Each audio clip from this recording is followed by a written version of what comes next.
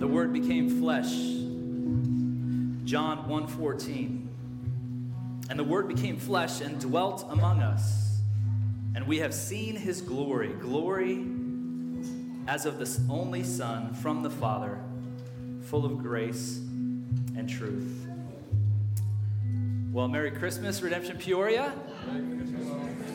Thanks. Let's try that one more time. Merry Christmas. There we go. Okay.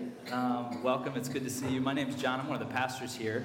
I'm just going to take about 10 minutes to kind of share some of the things we're hearing, and then we'll continue to sing a couple more songs.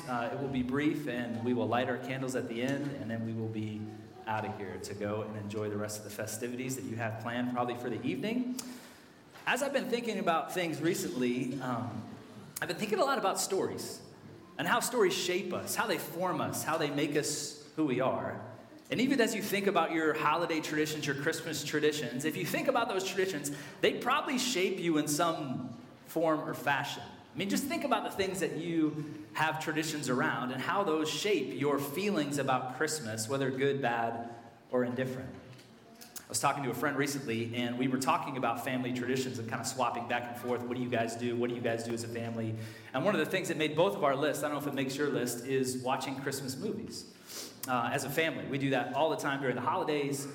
And whenever you have that conversation, typically what happens is you start ranking, like what's the best holiday, what's the best Christmas movie. And if you're familiar, there's a movie, a really old movie called It's a Wonderful Life from 1946. Jimmy Stewart, Donna Reed, and this is kind of a classic film. If you've never seen it, we're just going to watch a 1-minute trailer right now. And even if you haven't seen the movie, you probably have seen some scenes in this trailer. So let's watch this 1-minute clip of It's a Wonderful Life. How many of you have seen, even if you haven't seen that movie, you've seen one of those clips at some point in your life, right? There's a good number of us. When I start having this conversation about best movies and best Christmas movies, this one always kind of comes to the top, and I'm flabbergasted. I'm like, have you seen Home Alone or Elf or Die Hard? Like, this doesn't make any sense. How could this movie, and some of it is, I just never took the time to slow down and actually watch it, but I don't know how many times I saw that clip of that little girl held in her dad's arms that says what? Every time a bell rings, an angel. How annoying is that little girl? I'm like, there's no way this is the best Christmas movie of all time. And not only that, some people would say, it's my favorite movie of all time. And I'm going, you people are insane. Do you not watch movies? And then so finally in college, I slowed down enough and I was like, okay, I gotta watch this movie. Because everybody's talking about how amazing it is. And every time I see this clip, I'm like, this movie has gotta be terrible. I finally sat down and watched it.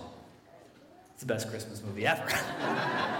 If you haven't sat down and watched the story, maybe one of the best movies ever, because, man, I never slowed down enough to really pay attention to what the story was actually saying. I just saw little clips of it. And if you're in this room tonight, that might be you with your history in Christianity. You might be here with a family member, and you might know some of the little bits, and you go, okay, well, I know there's a story about a baby named Jesus born. I know the Easter story. You kind of show up on those types of things, and you're going like, how is this the best story ever? This doesn't make any sense. Do you know the other stories that are out there? And how could these things, because they kind of feel annoying, they kind of feel like, okay, I know this part already. We're going to read the story again. But until you slow down and you read the Bible, it's the best story ever. Amen. And for some of us, man, we're going through life and we're quickly trying to find some type of solution to our problems. And your life has purpose. And you're going like, wow, I know, but at the end of the day, I kind of feel unfulfilled a little bit still. And you look around and you go, well, I just think that's life. I think everybody feels that way. And if you haven't slowed down enough to know who Jesus is, I'm telling you, you don't know the real story. There's something about knowing and following Jesus as you slow down and not just look at a preview of the Bible, not these little clips that you just somehow catch over time or you experience with people, but you slow down and you read the story and you start to understand what the story's about. It's about a God that created you, loves you, wants a relationship with you, deeply pursues you, and when you surrender your life to that God, you'll never be the same. but you have to slow down to do it. Otherwise, you're just going to go through life and you're going to feel annoyed by Christians. I'm annoyed by Christians all the time, right? We have to slow down enough to understand the story. Another part of the story that we don't often understand or we might be confused about is that if there is a God, if that is true, and he wants to know me, he wants to dwell with me, even these stories we're reading in the Old Testament, the New Testament, he sends his own son, Jesus, to have a relationship with me. If that's really true and that God is holy and righteous, like, man, I better clean up my act for him. I don't know how many of you in here are family visiting from out of town. We have some family coming in at the back end of Christmas. They'll be coming from California, and these family members are important to me. I love them. And when they come and they stay at our house, man, I want the bed sheets clean. I want things vacuumed, clean up the dog hair. Like, I'm preparing for people I care about to host them. And if they came tomorrow, we wouldn't be ready. I was like, don't come tomorrow. Like, come in a couple days, like when you said you're going to come. And some of us treat God that way. We go like, man, if this God is really who he says he is, I better clean up my act before he comes to be with me. And we go, I got to clean up my mess. I got this thing that, like, I don't want to show God, and I have to clean it up before I engage in relationship with him. And again, we somehow feel that as part of the story, but when we slow down and we read the story, that's just not true.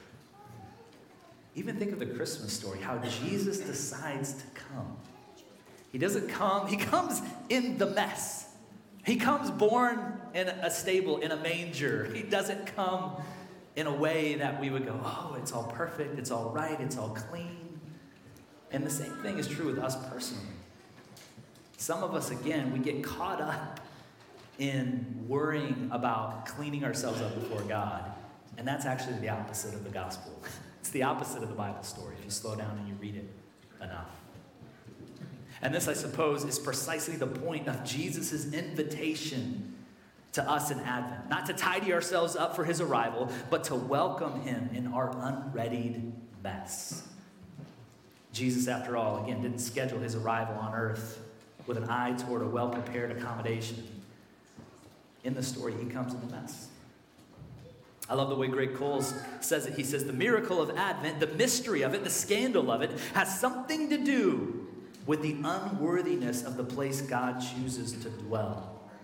Jesus becomes Emmanuel, God with us, not because the mess of earth has been swept away to greet him, but because the mess is so great that only an incarnate God can save us from.